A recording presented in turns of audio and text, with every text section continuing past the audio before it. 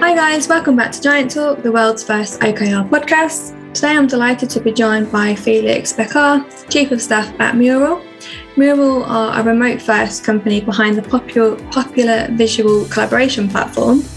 Today, Felix and I are going to talk about using OKRs in the strategic planning process, and also we're going to talk about the reality of the challenges that you can face when adopting OKRs.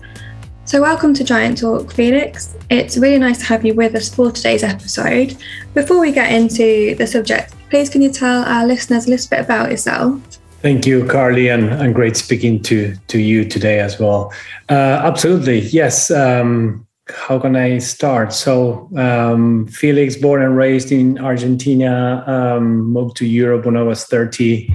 Lived in the UK for 10 years, so I'm glad to hear a bit about your accent, Carly, here. Now moved to the US across the pond in last summer, and working for Mural from Miami, actually. So been with Mural for 3 years, running finance and operations initially, and recently became chief of staff more formally. Married, 2 daughters, 3 dogs. You might hear them in the background every now and then. Thank you. It's a nice intro. It's nice to hear about your move from being in the UK and moving across the pond. So you've been around the globe a little bit. So yeah, it's nice. So let's start by defining the strategic planning process and how you go about this process at Mural. Yeah, absolutely. So we have been working with OKRs before my time, actually. Like Mural has embraced OKRs from the very beginning. Big fans of the methodology, following some of the best practices in tech. Today, we've been over time trying to make it better and evolve and iterate as we learn more about what works and what doesn't. Today, what we're doing mostly at a company level is work on 6-month cycles, so H1 and H2 to be precise. And therefore, we use OKRs at a company level. That's the cycle I run mostly with the leadership team at Mural.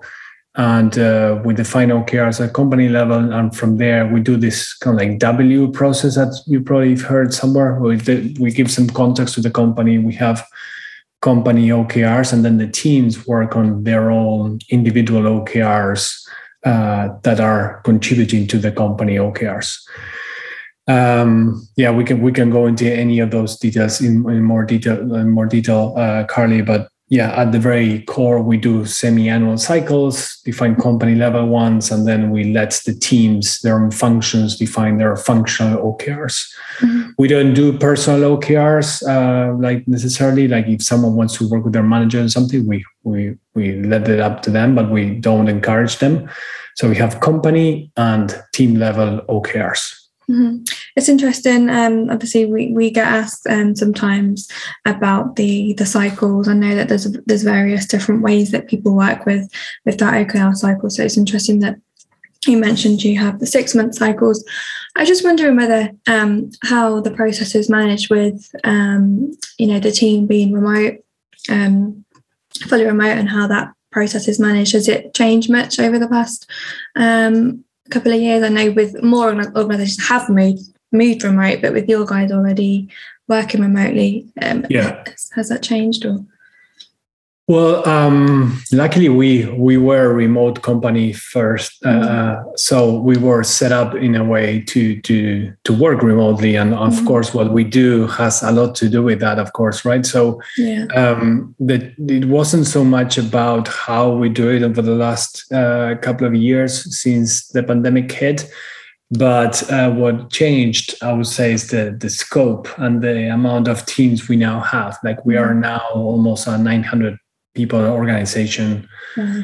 2 years ago, we were 120. So probably that has the most impactful thing was like the scope and the amount of teams and the amount of communications we need to do now.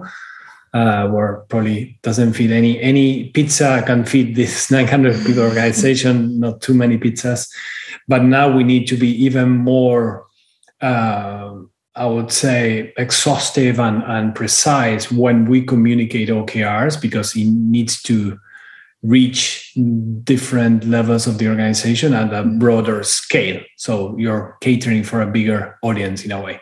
So we are trying to become better at documenting more and sharing more and repeating in all hands and in written communications what we're doing, so that we ensure that everyone gets the overall vision.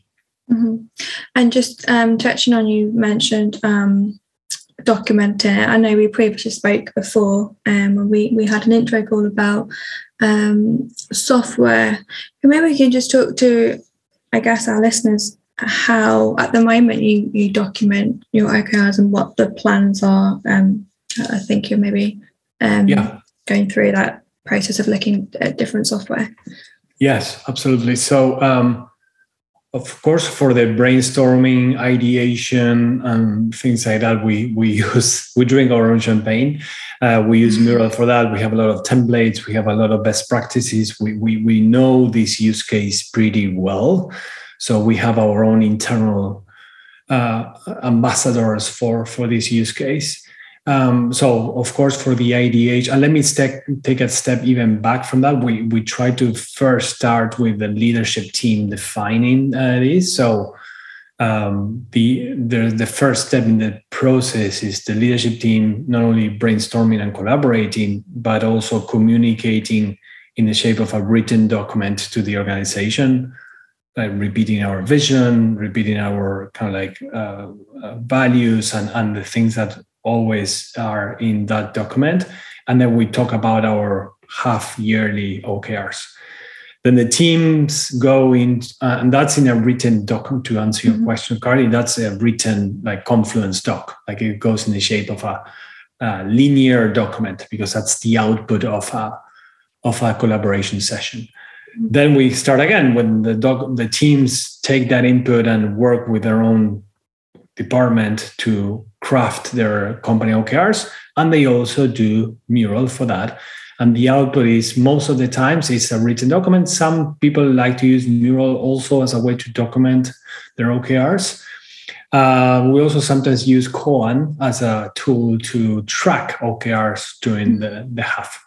So we haven't yet kind of like, we don't like enforcing things. We run very autonomous teams. So whatever works for those teams to like manage their own process, if it is Mural, if it is a written document, or if it is Koan, they can pick and choose basically. Yeah, it's good to have that option to see what works for each team. When we spoke previously, you spoke quite openly about how perfection doesn't exist, and how we live in a world whereby people are quite keen to shout about their successes, but less so about their failures. I mean, you only have to scroll on LinkedIn and see various people shouting, bragging about their successes. And I think it's always nice to hear about that, but also you want to hear about where people have failed and how they've overcome those failures. Can you just sort of share your thoughts on that conversation that we had with our listeners? Yes, thank you, Carly. Yeah, so what I always mock around or like make jokes about is that I hear, maybe it's the wrong people I follow on Twitter and LinkedIn and others, but I see all this buzz around waking up at 4 a.m., meditating, working out, reading international newspapers, answering emails, making breakfast for your kids, and ready to go at 7:30 or something. I was like, there's no way in the world I can be able to do that. And in a way, I kind of like look at that and say, okay, there's probably like, of course, everyone has their own habits, but I don't see enough of the other side of what I would say more reality about like, okay, I just want to sleep a little bit longer, or I went out for a drink last night with a friend and I'm waking up a little bit later today, or my kids, like the drop off of the kids in the morning is a real mess. Like if our house is a mess. So I always make the joke that in personal, but also in business, we don't talk about our failures enough. And I think that sometimes sends the wrong message to the younger individuals, the younger generations, that they look up and say, oh, look at that CEO, very successful. He wakes up at 4 a.m. That's what I need to do to become that person. I think that's a bit of BS in my head. And because like there's many things that the leaders, some certain leaders don't share enough. And we should be sharing those to acknowledge that it's perfection is not there. It doesn't exist. Mm-hmm. Particularly for OKRs, is also the case. To answer your question, Carly, and sorry, I went a little bit in a tangent there. Mm-hmm. But in a way, OKRs is also a system or a methodology that should help you and your teams become more autonomous, work better, communicate clear milestones, have goals. But at the end of the day, it's just one of many different ways of doing this. And if you're trying to perfect it and make it absolutely crystal like by the book, following the books of every single writer there, you're probably going to fail or are going to dedicate too much time to the methodology rather than actually getting stuff done, right? So it's a fine balance of like taking what you need from the methodology, applying it in good enough way, and then getting your stuff done. But perfection is the enemy of completion. Is that the term? I always struggle with that idiom. But I guess like use it to your advantage and make it modular and iterative. Every quarter, every half, you make it a bit better. It doesn't need to be perfect from the scratch. And even us, an organization who has been in the making for more than 10 years, embracing OKRs from the very beginning, we constantly change it and make it, I hope, better, right? So, and we sometimes fail. We sometimes run cycles that drip too much into the half, and we define the OKRs maybe too late, or maybe we have binary OKR. You know that we make mistakes as well, and we need to, like, the people who are also like in leadership positions, I think, need to also share their failures. And OKRs is an example of that, as many others probably. Yeah, I don't think you'll be alone. And I guess for our listeners and me as well, and not getting up at 4:30 and making a smoothie and doing your workout. And I think, yeah, it's important what you've just spoke about and being open and honest, and failure isn't a bad thing. And we're big advocates, especially with OKRs, and testing, learning and adapting. And like you said, it's not picking up a book and thinking that that's the only way to do it.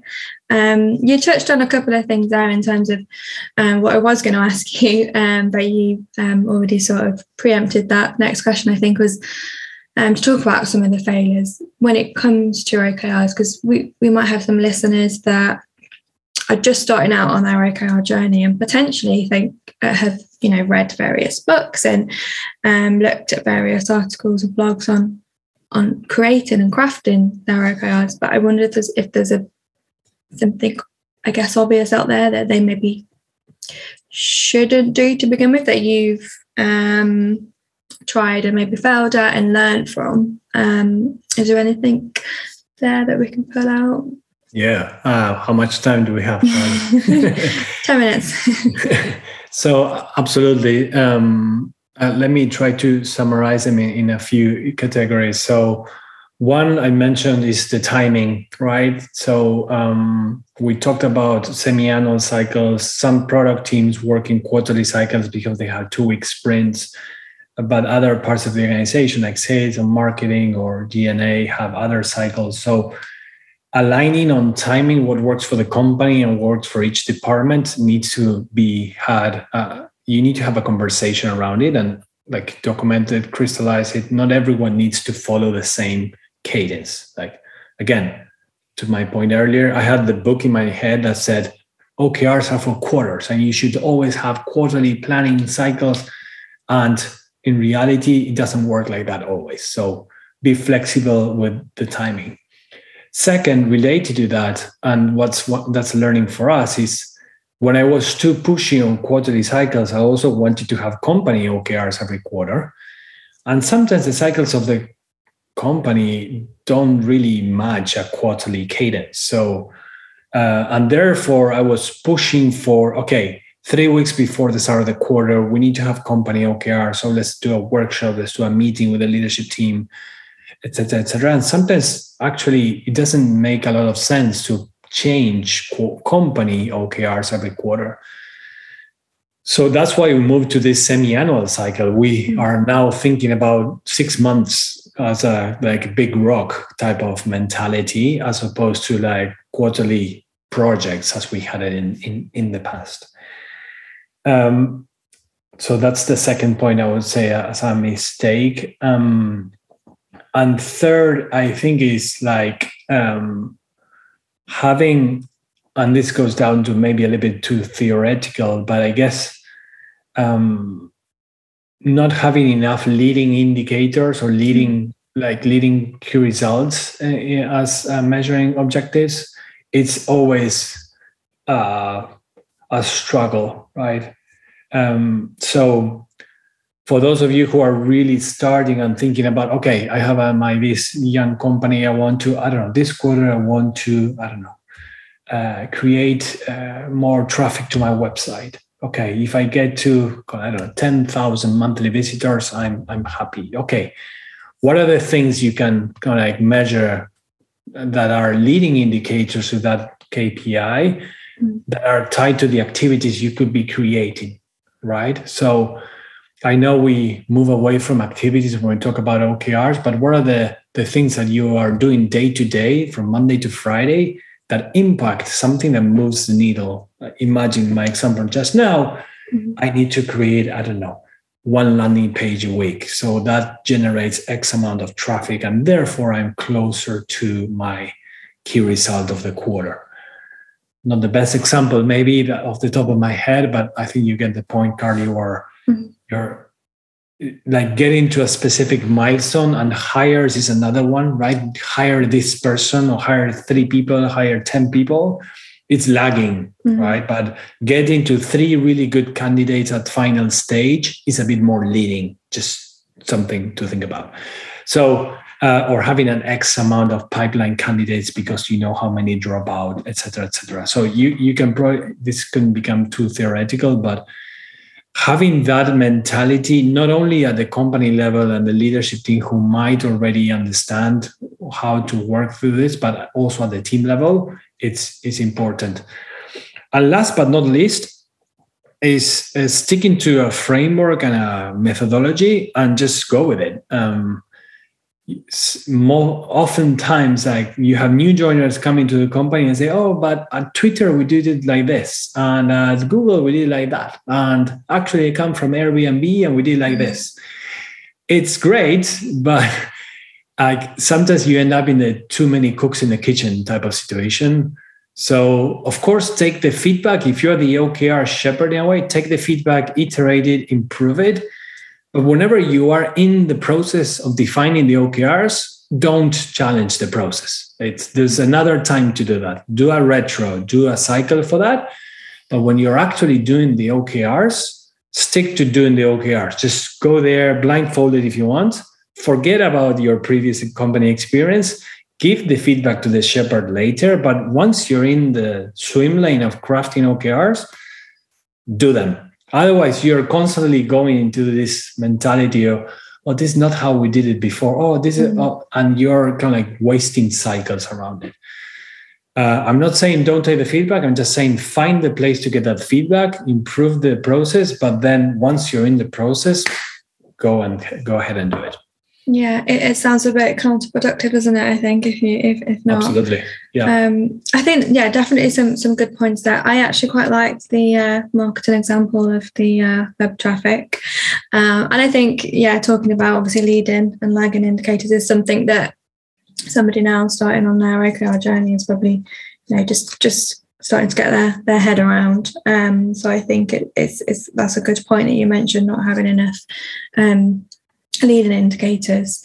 The website session visits, that one comes up quite a lot, doesn't it? But I think it was a good example. And I think for anyone listening, they can definitely take some good points from that as when they're starting out. You've also we spoke before, and you mentioned the mural approach, which I found quite interesting. And I just wondered whether that's something you can share with us and everyone listening. What exactly is this, and how does it work? Yeah. What does work? What it works, I think, is what I was mentioning before is written communications from the vision, the strategy down to the OKRs works. I think I'm just stating the obvious, right? But sometimes you could have a meeting in an all hands when someone is asking about, hey, so what is our strategy? Or even if you're a smaller company, you're just around the room and asking, what is the strategy? Like, refer back the people to the written doc that is the Bible for the organization, right? Wherever that is. If it is a Google Doc, if it is an email, a Word doc, whatever it is, again, trust the process, right? If the CEO, the leadership team spends time writing that up, they're probably iterating on the wording, on the language of it. That's the kind of the manifesto of the company, right? So wherever, if you don't have that written down, or if you've said it a number of times, it's in a presentation, but not really well used, and there are multiple versions of it, it becomes messy. So find the tool, find the solution that puts the thing in one place and just stick to it and refer people to that. We sometimes on Slack find that people ask questions and like, for instance, what is like this and that? And it's like, sometimes people answer the question in the thread. I'm like, it's in Confluence, right? So I sometimes that bad cop that says, this is a link, right? Or you go to Confluence and find it yourself, because in a way you want to teach people how to fish, right? So it's, if you have the process, put it out there, put it publicly and stick to it and always go back to it. That worked for us. Initially, we were a bit like more startup-y and we were talking about it, had it somewhere. But I think over time, with this, what I mentioned before of being a 900 people organization, like we want to make sure that everyone reads the same document. Two, this may be unnatural for many of you, but we're working a lot with videos as well, like sharing communications through video, right? We use Loom, but there's Vidyard, there's other tools out there. Even Slack has videos now. But to be able to communicate, instead of like having so many meetings and people spread around the world and different time zones, and sometimes when you're a global company, it's very hard to get to a same time slot. We, of course, encourage asynchronous collaboration. So we have a video of the CEO explaining the vision, right? Mm-hmm. And this is it. This is what we're doing. This is what we care, and et cetera, et cetera. And that is also pasted on that Confluence doc I've shared, I mentioned earlier, Carly, but also it's for every new joiner. Okay, they skipped that meeting because, of course, they were not in the company, but they get the 15-minute overview from the CEO of our vision. Okay, and if they need to revisit it in 2 weeks because they are new and they are onboarding, they know where to find it. So one, documentation. Two, also experiment with ways of documenting things. Like video for us is working very well. We share your screen, you have the mural there, or you share some visual artifacts that for certain people is, for most of us, I would argue, is way easier to follow. So those are the two things I would say are working very well. And of course, like having templates and kind of like frameworks to follow every single half is working for us right now. Did you also ask me what doesn't work in our approach, or did I dream about it?